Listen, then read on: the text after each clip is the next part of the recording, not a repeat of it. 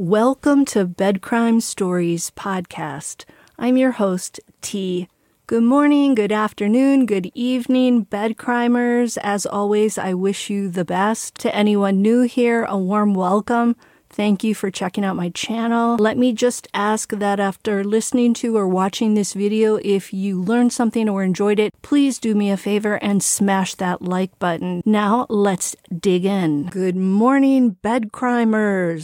Sending you positive vibes for a great day, great evening, whatever time it is, wherever you are. Curious news to report today on the case out of Moscow, Idaho, against defendant Brian Kohberger. Kohberger is accused of taking the lives of Kaylee Gonsalves, Maddie Mogan, Xana Kernodle, and Ethan Chapin. Let's not forget their names. The Daily News is reporting that prosecutors in Idaho have disclosed that an officer who worked on the Brian Kohberger case has been the subject of a confidential internal affairs investigation. The article says this probe could threaten Kohberger's trial. However, let me caution you and me, that may just be the newspaper trying to put a dramatic spin on the situation. So let's not panic just yet. That's my advice, but of course I'm not a lawyer. Some days I kind of wish I was. Here's what we know about the prosecution's disclosure. On Monday, a notice of a potential Brady Giglio material was submitted to the Idaho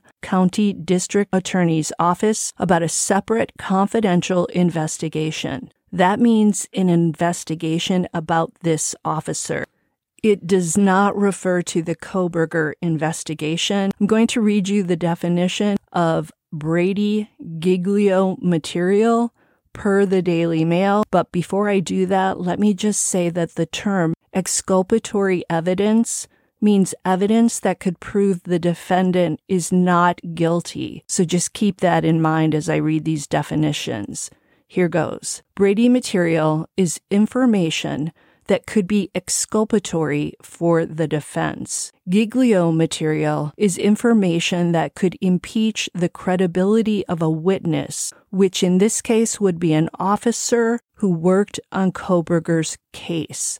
End quote. Clearly, Brady material is very different from Giglio material. And because Judge Marshall put a protective order out to keep this information sealed, the media and the public, we're not going to be told whether this involves Brady material or Giglio material. And that's a bummer because obviously those of us who are invested in this case want to know. And I'm sure the victims' families want to know as well. This news is likely to cause them some degree of anxiety. I'm hoping the prosecution was able to at least give them a heads up about this and maybe an explanation behind the scenes so that they're not panicking and thinking, oh my God, the case against this person we believe harmed our child is falling apart. Per the article, at the request of the prosecution, that protective order was granted by Idaho County Magistrate Judge Megan Marshall to keep the material, meaning whatever this information is, from being disclosed to the public. The article further stated that the information was personal. So it's personal information about the officer in question. The article goes on to say this, and I quote, prosecutors are disclosing the material under the obligation of two Supreme Court cases, Brady versus Maryland and Giglio versus United States, end quote. So basically, the prosecution had to disclose this information. Here's what former federal prosecutor Niama Ramini speculated for Fox News about this situation. The material could be related to Kohberger's case, or it could be information about an officer's past that impeaches their credibility as a potential witness at Kohberger's trial. Okay, so that could mean that whoever this officer is might be someone the defense could show is not a credible or believable or trustworthy witness. And that could be because of something this person did in the past or in the present. Whatever the issue is, could be anything. It could be the officer having a record of DV, or maybe the officer was pulled over himself for speeding, and perhaps he took out his badge to show the officer who pulled him over and try to get out of the ticket. It could be that the officer smokes weed on the job, maybe in a place where it's illegal.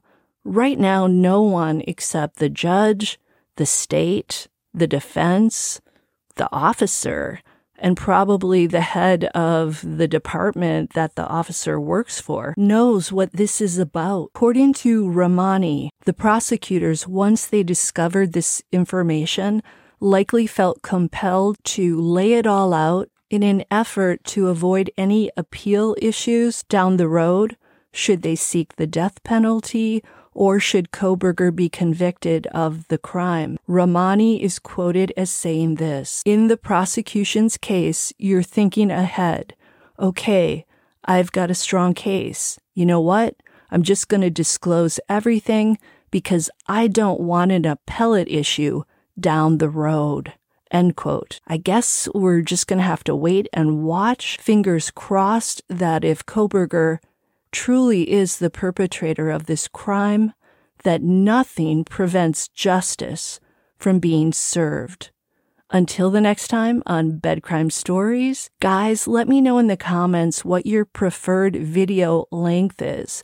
Do you like 10-minute videos, or would you rather have 20-minute videos or longer? What's your sweet spot? I'll see you next time.